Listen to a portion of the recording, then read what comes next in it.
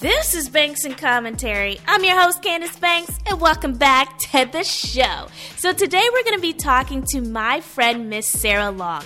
Now, Sarah's going to talk to us about how she went from being a trained opera singer to becoming an IT consultant. She details her decision to complete a business master's program and then completely switch careers. She also talks about how her and her husband paid off almost $90,000 in debt, and how she's using her productivity during quarantine to negotiate moving to a city with a much lower cost of living. I'm not even gonna hold y'all, so let's go ahead and get into the episode. Treat your credit cards like debit cards. Pay them off every paycheck. Never spend more than you have. Unless it's an emergency. If it's an emergency, go ahead. If it's not, you can wait a few days to get a paycheck. Hey Sarah, how's it going? Hey Candace, good. How are you been? I've been good. What about yourself? What about yourself during this time? Day in, day out, same room in my apartment all day. But other than that, it's good. Have you been able to take some walks or something? Yeah, walk around. I get apartment? taken on my walks. No, I walk outside. That's good. You kind of have to leave periodically when you're working from home.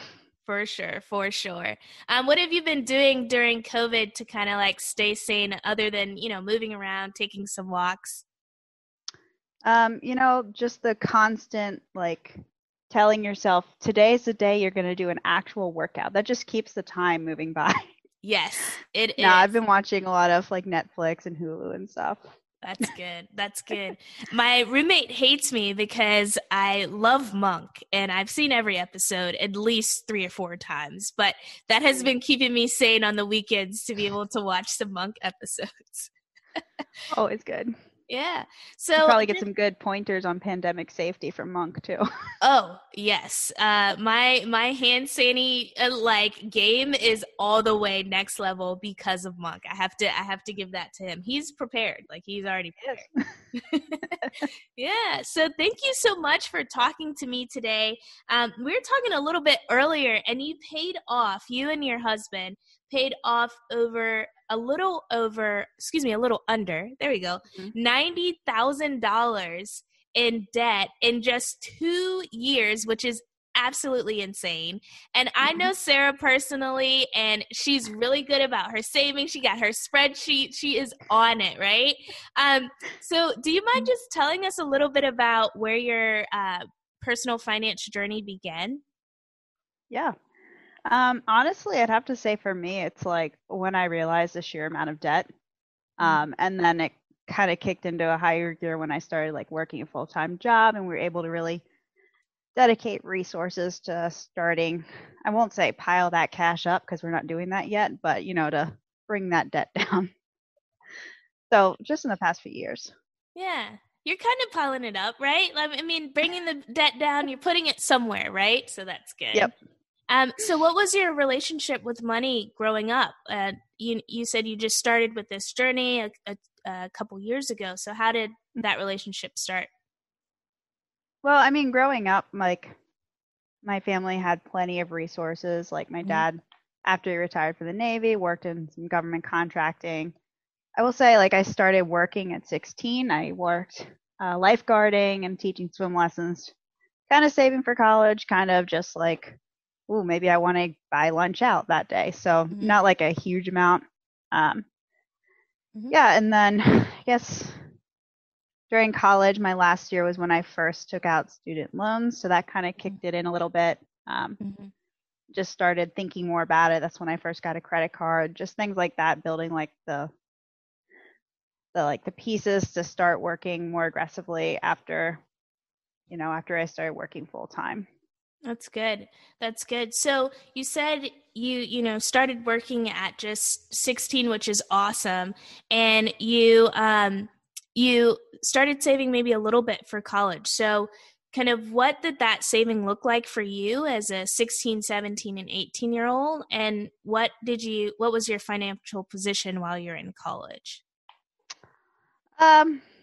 Not great. I'll say that. I was working $7.25 an hour.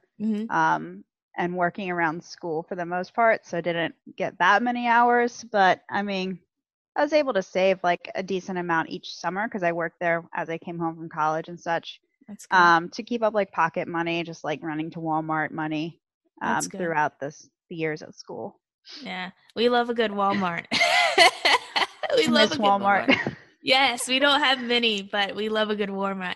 So, how did you earn money and save while you were in college? I know that you said you did a little bit of lifeguarding on the summers, but Mhm. were there any college jobs that you took to not have to take out student loans until that last year? Yeah, so I will say my parents paid for my first 3 years That's of awesome. college. And I started waitressing at a restaurant on campus in junior year, which was Mhm. great because we were closed on weekends. Mm, So I would work typically like Thursday, Friday night shifts. mhm, And that was enough to like just keep me on top of my budget those mhm. last couple of years. That's awesome. That's awesome. So, what advice would you have for someone to like save and also earn money while they're in college? Because I know a lot of people listening might be college students, so they're like, I need a buck, I need Walmart, wanting to Walmart money. So, what advice would you have for them? I mean, honestly, like this is not going to sound that much related, but time management, Muddies because it you up. need to be able to, like for me, I was a music major, so I had lots of rehearsals, lots of practicing that I needed to do as well as studying. Hmm. So I would just say like knowing how much you can handle at a time and also then factor in like a side hustle or part-time job and understand like how to manage your time effectively so that you can keep your grades up and also like make some money on the side and keep yourself afloat in that manner. That's good. That's I wouldn't have even thought about that as like that correlation between those two. How did you manage your money while you were in college or your time, excuse me? Because I know that you said you're a music major, you're Mm-hmm. super smart, and so how are you able to manage your time there? It was kind of difficult. Um, the 2 years that I did work, like during the school year, I didn't take as many credits. I just took, I think, like 17 to 19 per semester during that time, so that was easier As to manage. many, 17 to 19? Come on, that's a lot of credits. I double majored for like a year and a half, so I was taking Uh, 23. gotcha. Oh wow. Um, Oh wow. Okay.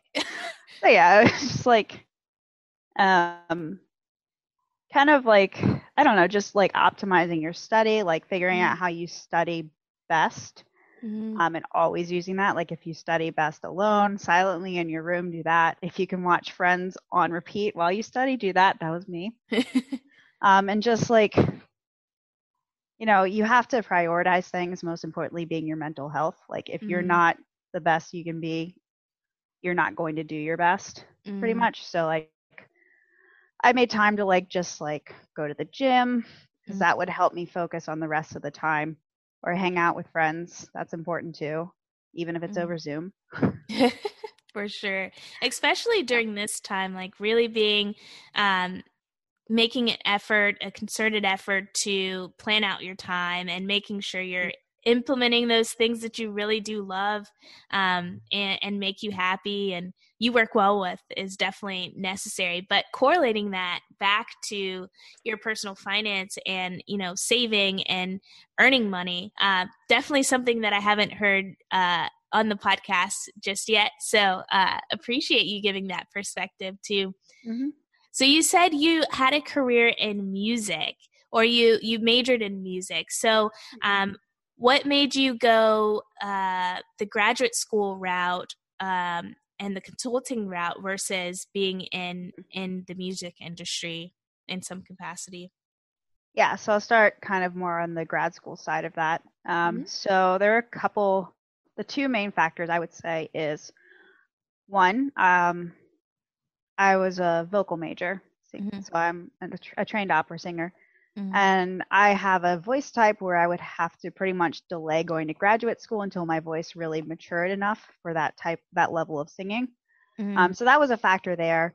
The other main factor for that was that I did not want to spend my whole career auditioning because Hmm. auditions are terrible. Performing, great. Like Hmm. working with people, great. Auditions, terrible. So Hmm. stressful. especially as a vocalist, because you always have to have an accompanist, and it's always a different accompanist at different auditions. Mm-hmm. So it just wasn't what I wanted to do personally. Mm-hmm. And then also, I was a music industry major, and in Mm-hmm. my last couple years, I took some core business classes, Mm-hmm. and I just realized that I found them really interesting, and I started thinking about like pursuing a master's degree then. Mm-hmm. So that's what led me to the business masters. Mm-hmm. And then from there, like I'd never really been exposed to the world of consulting before. But we talked to a lot of people. We had a lot of guest speakers come in who were consultants. And I realized that I enjoyed like case study work a lot. And then what I used to say a lot is like, I don't want to work in the same exact office for 40 years. Like I need some way to be able to change what I'm doing periodically. That's good. You get that year-long itch at a job. So it seemed like consulting, especially at a big firm, would offer more like change opportunities without having to go through like a full rigorous interview process each time. That's good. That's good. And that's, that is what I'm also in consulting, and that's what we're coworkers. We used to be, at least, but that's what I actually loved about consulting, is that you're constantly learning, and you can learn about anything that you want to learn, and you can actually work in that field and learn on the job as well. So that's definitely a cool aspect of consulting if it's something that our listeners are considering. So what advice would you have for someone who is maybe considering if going the graduate school route is correct or the right path for them? Yeah, I mean, I think it depends a lot on your circumstances. I will say that I think there's a lot of people who are in a similar role to me, similar salary amount, who did not go to grad school. Whether that's because they did business or technology undergrads and they just use that, or like they just applied and got in, because I do know other people who have liberal arts backgrounds that are in a similar role. So I would just say it really depends on what you think your trajectory is with and without that. Like knowing what I know now, I might not have needed that master's degree, but at the same time, it did allow me to come into the company at a slightly higher level and get a leg up in that way. So I think one important thing when you're looking at graduate programs is look at the statistics. Like, what's their average income after school? What's their higher percentage? Because those are very important things you might not think about as much when you're still in a student mindset. That's really good. That's really good. And also, one, just considering if graduate school is needed, but then also considering, looking at those stats is definitely something that's necessary. Not only what's the salary, and also what is the kind of job acceptance rate, like how many people actually leave and get jobs, and then look at those salaries as well. That's really good. So my question is, looking at the money aspect of things, did you consider the amount of loans you need, or even the cost of living of the area where you're looking for school?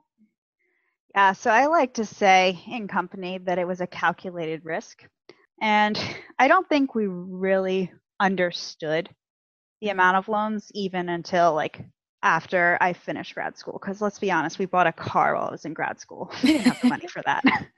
Yeah, I mean, you wanted your car, so I get it. But I still drive it. Yeah, I think every time I get it, I love this car. So, and it's paying off. How about that? And happiness. Yep. So you talked a little bit about a calculated risk. Can you talk a little bit more about kind of what went into that calculation? Yeah. So first off, I looked at the amount of debt we already had. So I had a year of undergrad, and my husband had about the same amount as well in undergraduate loans. And then he'd also purchased a car earlier that year. So we did look at the amount we already had. We considered, how much it looked like I was going to take out for graduate school and those interest rates. And then we kind of sat down together and tried to figure out like what those payments would look like, and what needed to be like my target income when I left school. So I exceeded that target income by quite a bit. So that helped a lot, but it was still like we kind of realized like, oh, our estimates were a little off because if I had that target income, it would have been tight. Very Yeah. tight. Gotcha. So, That's good. And taking the time to make that take that effort before and know exactly what you're getting yourself into is definitely necessary. I definitely didn't take as much time as you all did. I was like, I'm just gonna finish this in a year, and we'll figure it out, as we go. So, definitely yep. taking the effort. So you mentioned your husband. During this time from college to graduate school, you got married in there, right? Yep. So do you mind just for our listeners painting that picture of when you got married and kind of how that led into, considering college and all of that? Yep. So we met at college, the end of my junior year. So that's when we met. I went to go meet him on our date, and I was like, oh, I'm nervous because one, I'm not used to being able to order drinks in bars yet, and two, like I'm meeting this guy. He was sunburned when we met, so he's kind of my lobster in that regard. Then we continued dating, obviously, through my senior year. And then after my senior year, I moved home to my parents, actually, and we were long distance for a year while I waited to start grad school. And then, so that was 2016 through summer 2017, I guess. And then at that point, I got into grad school. I decided I was going. We decided we did not want to be long distance anymore. So we got married and moved up to Arlington, Virginia together. And then that was also a risk, maybe calculated. Because we just had some money saved. We had picked out our apartment, and I was getting loans in, and then he had to find a job up here. But that's when we got married, and then I did an 11-month grad program before going to work. Gotcha. That's good. So, and I'm going back to grad school a little bit. What made you decide on an 11-month program versus maybe a 24-month or a 22-month program, and how did those calculations look? Yeah. So the program I did is called a Master's of Science in Management. I like to call it a watered down MBA because it's essentially the first year of your MBA. But it's specifically targeted to students who do not have a business background. So whether your undergraduate was in liberal arts or some form of technology or engineering, that's who they would accept in the program. And there were only just a couple programs like that in the country at the time. I think they've started having more. I haven't really looked recently. But they were all 11-month programs. Gotcha. So it's kind of we did 36 credits in 11 months with 4 modules. So that there wasn't much of any sort of financial factor or anything to that. That was just what the programs were structured as. Gotcha. That's good.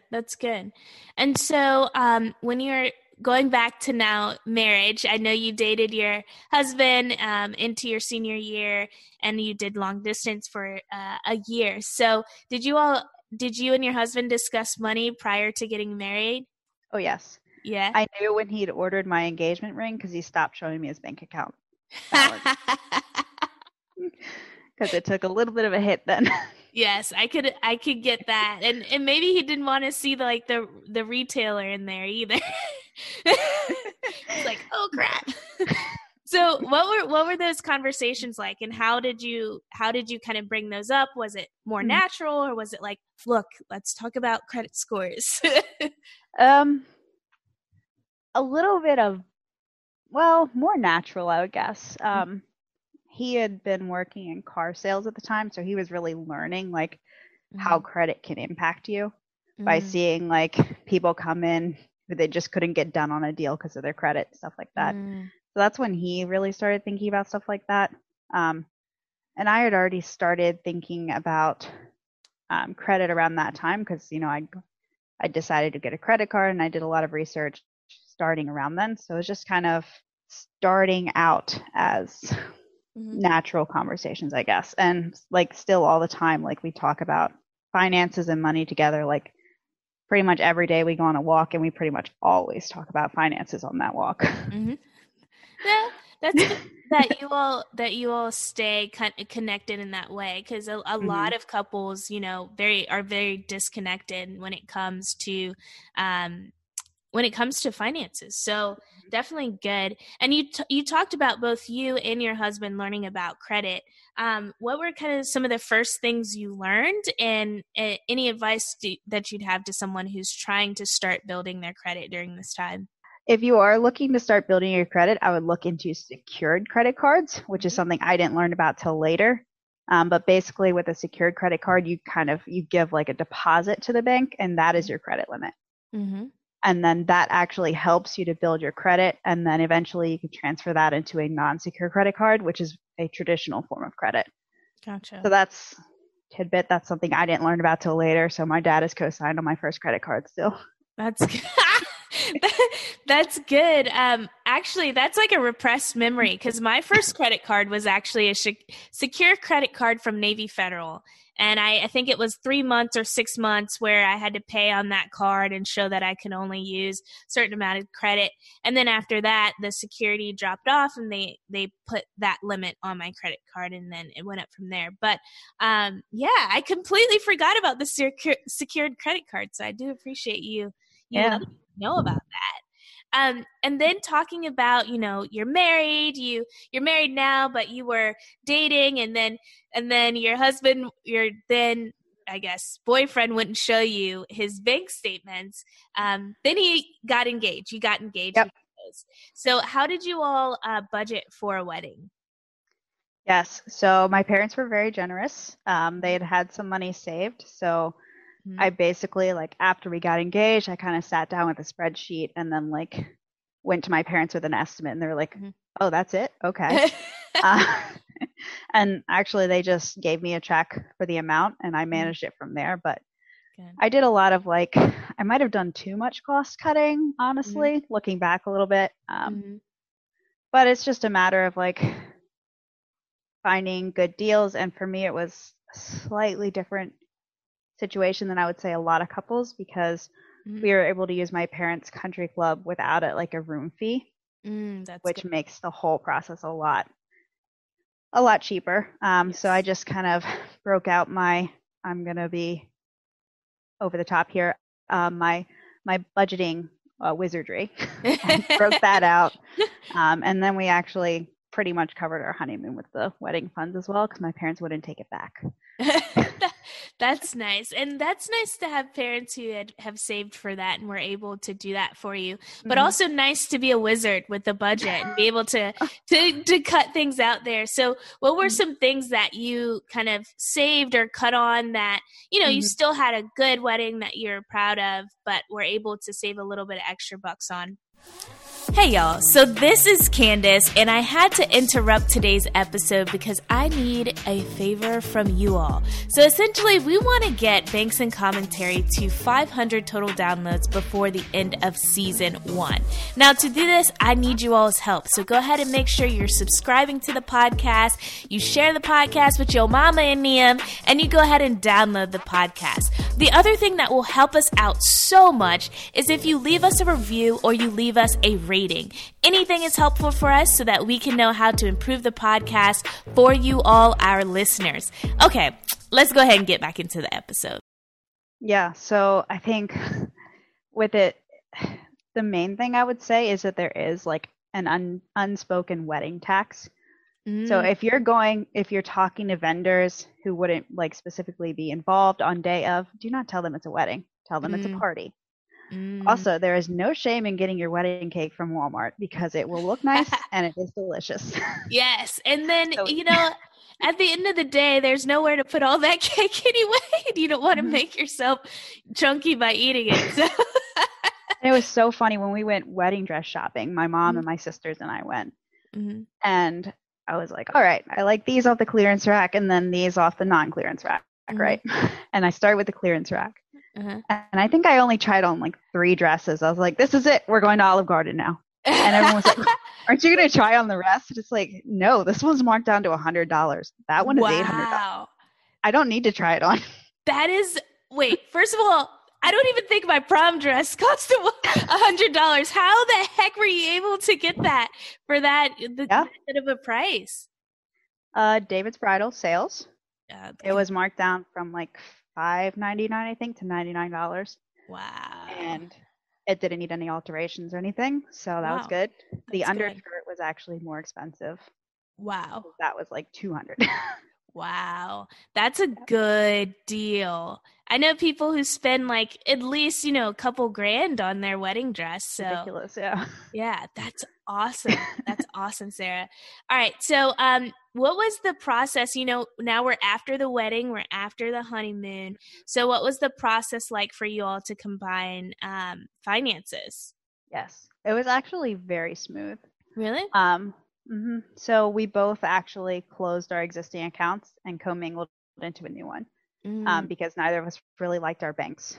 And then the bank that we did settle on has like a really cool feature of like a really good calendar in the banking app, as well as like saving envelopes. So we were able to like just be very clear about like this is being saved for this, so it's not touched, and like the calendar would be very helpful. Like this is how much you have free until your next like paycheck or whatever is coming in. So we were able to budget more smoothly that way. Gotcha. Worked out. If you don't mind sharing, which bank do you currently bank with that has those features? Yeah, so that's PNC Bank. And we also use Ally, which has some similar functionality. Yeah, the buckets. I have Ally as well. The buckets are definitely helpful. And then just being able to put that money away, not touch it, not see it is definitely super helpful as well. So then when you also combine finances, but you also combine debt. So how did that process look? And then I know you said about 2 years ago, y'all really started to make an effort toward paying down that debt. So how did that repayment plan for you all then look?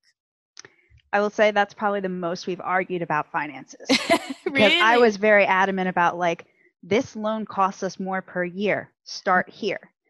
And he wanted to do more of like a snowball method. Gotcha. So we kind of ended up on like a modified of each approach, where we did ultimately decide to pay off his car first because it had the lowest payment. And then we rolled that into the next one. And I like to joke that it looked like our payoff strategy at first was him like inching towards divorcing me because we paid off all his stuff first. It just worked out that way, but we paid off his car and then his student loans. And then we started working on the ones in my name. I'm like, side eye a little bit there. Hey, but y'all are still together. Yep. Good. And all we have left is in my name, so I guess we're good. Yeah. Yeah. But yeah, and then we kind of, once we got into the bigger loans, were my graduate loans, then we started attacking it more in like the way I wanted to go, which was how much does it cost us per year? Gotcha. So it looked like first y'all started with the snowball, then went to the paying off the debt with the highest interest. Pretty much, that right? Okay. And the way that happened actually was because the way my federal loans are structured, with the income-based repayment plan, it wouldn't impact the payment amount if we paid off one more like earlier. So that's why we decided just to go with the highest interest rate then, because it wouldn't affect the payment overall. Gotcha. Okay. And do you mind explaining for people who might not know what the snowball method is? Yeah. So the snowball method is, and I'm not sure if technically this is correct, but from my understanding, it's like you start with the lowest amount that you owe. So if you have a small loan or a small credit card debt, you would start by paying off that one aggressively. And then when that's done, you do not spend that money. Simply take that and start throwing it at the next smallest debt until you've started paying like a lot every month towards like one loan at a time, but going in like a snowball. Gotcha. Not the best explanation. Yeah. Hey, Ramsey could explain it better. I think that sums it up and simplifies it the best that we can. So that was good. So you said you started, with your husband's loans, and then you went into now your graduate school loans. So what advice do you have for someone who may have debt and is now trying to think of the best way to save and pay off that debt? The best way to save and pay off your debt is get married to another responsible human being. But yes, though. Dink life. Yes. Yeah, so we are able to do like we live off of my income and also save and put money towards debt from my income. Mm-hmm. And then all of my husband's income goes to debt or whatever our goal is at that time. So like there's no getting around like two income is the best way to do it. Yeah, I mean, definitely, definitely. And then also, Beyond, oh, go ahead. I was just gonna say beyond that is like make sure you're living with below your means. Don't lifestyle creep and Mm, budget. yes, budget, budget, budget. And also, were you all investing or are you all investing while you're also paying down debt? So yes, somewhat. So what we do is we make sure that we're getting the maximum match from our employers. Mm-hmm. So I get a 6% match and my husband gets a 4% match. So we always meet those. That's like the baseline. I think I contribute 7% Mm-hmm. to a mix of 401k and Roth 401k. That's good. So I think that's where we're going to stay for a while at that Mm-hmm. rate.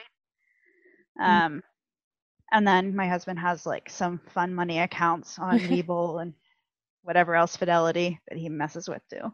Yes. Weevil. Get 2 free stocks of Weevil if you use the link in the The link down below.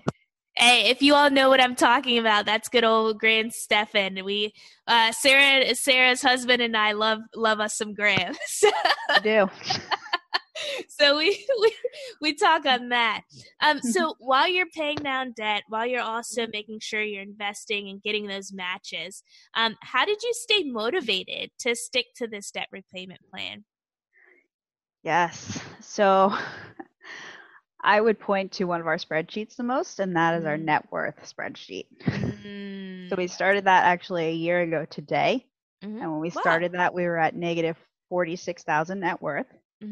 And today we're at like positive 48,000 net worth. Yeah. So we had to do it again today because it's exactly a year. Wow, that's awesome.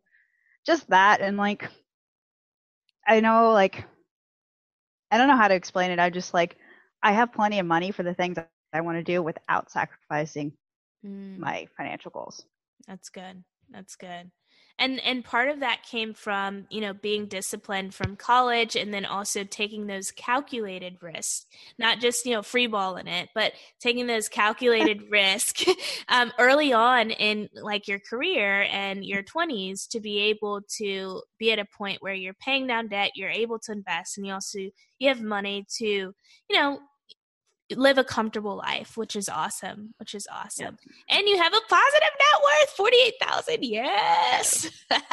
It was so exciting this summer when we hit that 0 mark. It's like we're worth nothing. That's awesome though. So how did you incorporate maybe those small trips and treats into your budget and your aggressive debt pay down? Yep. The answer to that is budgeting and sinking funds. So we heavily utilize sinking funds. So in my like budget sheet that I sit down and I do every paycheck, every one of my paychecks, so twice a month, we have not only like estimates of like this is how much groceries will be, this is how much you need for laundry and gas and whatever else. We also allocate a certain amount to short-term savings, which is then spread across lots of different sinking funds. So say I do 200 a paycheck and I split it across like 7 or 8 different funds. So we're always saving a little bit. So any unexpected, well, I guess I should back up a little bit. We already had our emergency fund funded. So everything else was short-term savings. Gotcha. So like if we wanted to save more aggressively for a trip, I would just divert a little bit of cash each paycheck from debt repayment to a savings fund for that trip. That's good. That's good. I will say it's like a great feeling to know you're on vacation and a paycheck comes in and you send it right out to debt. Yeah. Because you have the ability to do that, the freedom to do that. That's awesome. And so do you mind explaining what sinking funds are? Yeah. So like a sinking fund is like a short, I guess it could be long term as well, like car maintenance maybe. You don't know when you're going to need it, but you're continually saving small amounts so that when an expense does come up, You don't have to panic. You don't have to pull it out of your emergency fund. You just pull it out of that sinking fund there. So I have them for like, let's say birthdays. We tried to be really good this year about sending birthday presents or gift cards at least to family. And then I have one for like household items, clothes, contact lenses, car maintenance, stuff like that, property taxes. Yeah. Things that we know are going to come up. We don't know when. Gotcha. That's good. And that's a good habit to be in too. Just not only having your emergency funds for things that you don't know are going to come up and you don't know when they're going to come up, right? Exactly. And also having some funds for things that you know are going to come up, but don't know exactly when they're going to come. So that's definitely an awesome strategy to have. And using your PNC Bank and Ally, you're able to use those envelopes and those buckets to be able to create those things. So that is awesome. So going off of that, what are some small things that really helped you all save more money and pay off debt? We know that you're talking about your envelopes and your buckets, but also making sure that you're very thorough with your budgets. But are there some things that you notice, oh, maybe if I take away this or do this, it'll help me save money and I can put that toward debt? Yeah, so I will say that we, or at least I, don't do that as much. My husband sometimes will be like, do I want to get that lunch out or should I just like save that money? Yeah. I'm not like that. I have an obsessive personality. If I decide pizza sounds good, I'm going to get pizza. But I do. Wise guys. I plan for that. Yes. I know strategies to do that I've never had to implement. I'm like, okay, worst comes to worst, we both somehow lose our jobs. Run through our emergency fund, haven't even found a part-time job. I could do beans and rice, you know? Yes. But that's not something that I personally have ever had to do much. I do know that like when I was working in high school making $7.25, I would sometimes look at like something I thought about buying and calculate how many hours it was worth. Yes. So I've been there, but yeah, not really feel like I need to cut down on anything right now. That's good.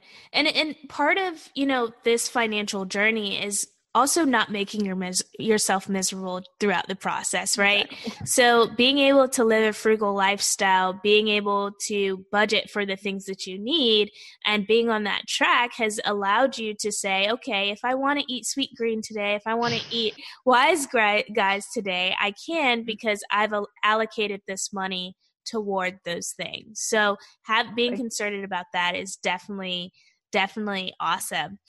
So we're actually coming up now on our last two questions. Okay. So before we get to our two questions, do you have anything else that you want to add for the people? Yeah, I think the most important thing that I've kept in my mind, like over the past couple years especially, is like, you don't need to lifestyle creep. You are happy where you were. Like we have not moved apartments since we were, struggling through grad school. Like our apartment is so cheap for this area. We still live here. Well, I say that we gave notice yesterday, but the point stands that like we haven't jumped up to like a $2,000 apartment or anything like that. And I think that's one of the most important things to keep in the back of your mind is like upgrade things that are important to you. But if you are comfortable where you are, like just put that money away.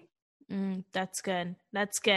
And you said avoid that lifestyle creep. So it's so hard. It's like, oh, I want a new car, but it's like, this one's paid off. You don't need it. You don't need it. That's definitely awesome.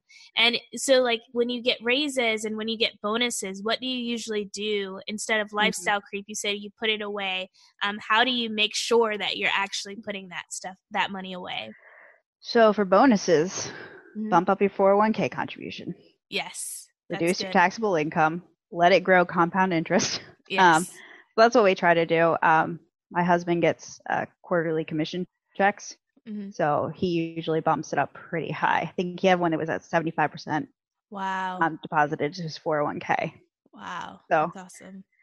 That, and then like when I just got a raise. And so what I'll do once it starts coming in, is I'll adjust my budget and I won't really change living costs. What I will do is I might add a little more to savings for trips.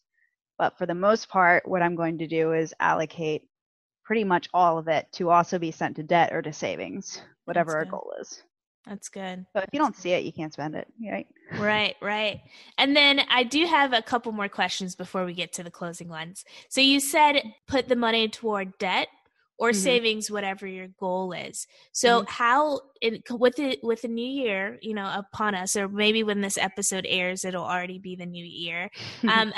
How do you all go about goal setting financially for the next year? So I think actually last year we sat down and was like, this is my top goal. We each wrote out like our 5 goals of what we wanted to do financially in the next year. And actually, I think 4 out of 5 of ours each matched. Oh, that's funny. But for the past couple of years, we've been like hyper focused on debt. Like we've sent 54 or 56% of our take home to debt every month. Wow, that's good. Right now, we're actually shifting that because we're about to move cities. Ooh. We're going to move down to Richmond and rent a house. Yeah. I'm like party in the background because this is something we've talked about. So this is news to me. Oh, I know. It all just became official recently. I went through an HR process to go fully remote with my current role at work. That's awesome. So we'll be currently looking to rent a house in Richmond. If anybody has a house to rent in Richmond that allows dogs, let me know. Guys, okay. So y'all are getting the tea just like I'm getting the tea. We've been talking about this, but I guess it's all official now. Okay, keep going. Go. Yeah. So I'm anticipating our expenses are going to go up a little bit, but not much for way more space. And then, so we've shifted. We all right, we have a manageable amount of debt left. Like this is the opportunity to move and keep my DC salary.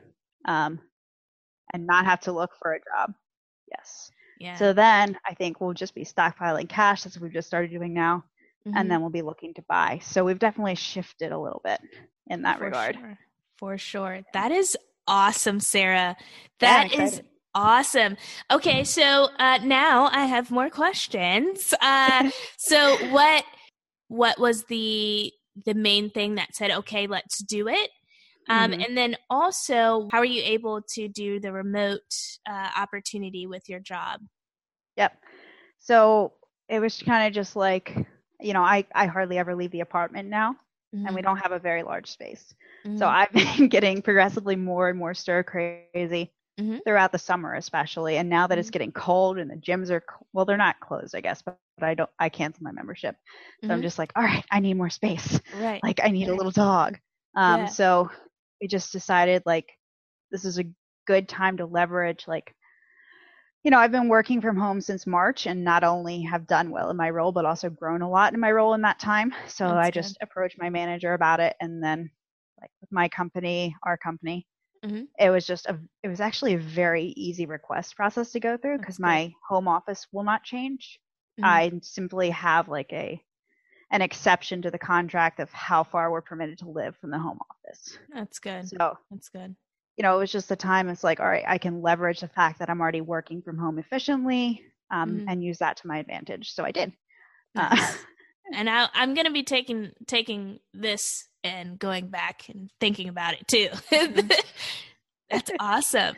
And that also goes to show, I think during this time, a lot of people who are working jobs that are now remote are seeing that, hey, the cost of living from New York, from DC, from LA is significantly higher than if I lived at home or if I did this or if I did that. So to be in a position where you can request to work remotely and keep your same salary in the area that you're working is geographic arbitrage, essentially, where you can go and you can make the same amount of money you would, but it's significantly lower cost of living. So that is a great financial move for you all. And it's going to allow you all to buy that really nice home that's going to appreciate and also get that little puppy that you want.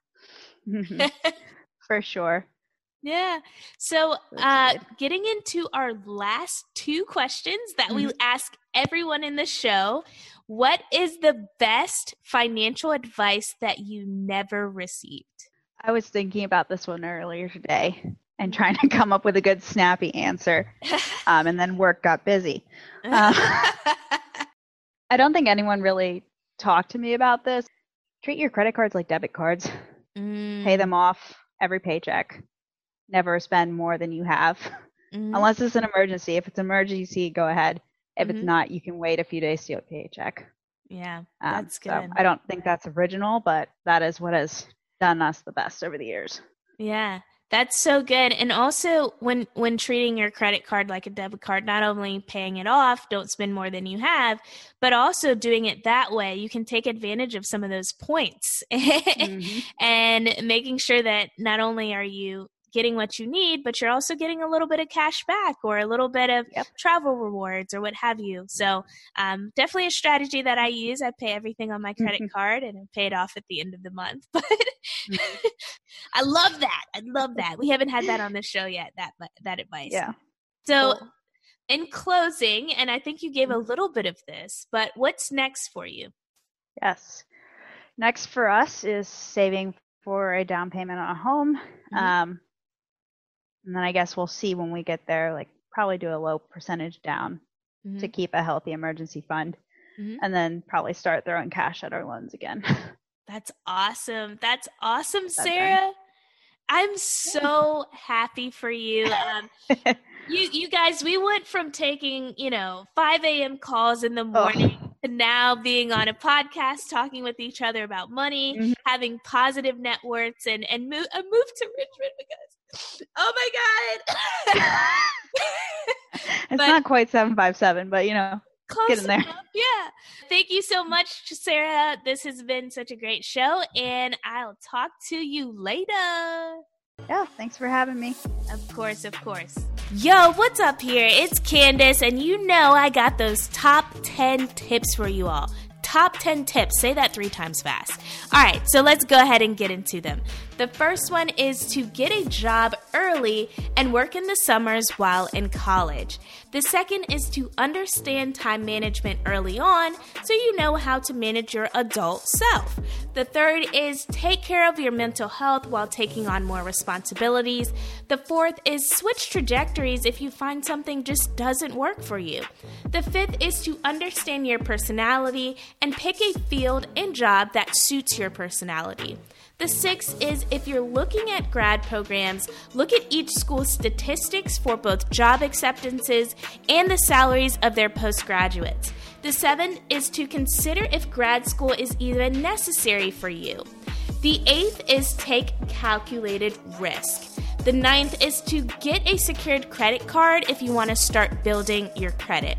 And the 10th and final tip for today is to use your credit card like a debit card. Now remember, this one takes a lot of discipline, so make sure you're paying off your card at the end of every single month.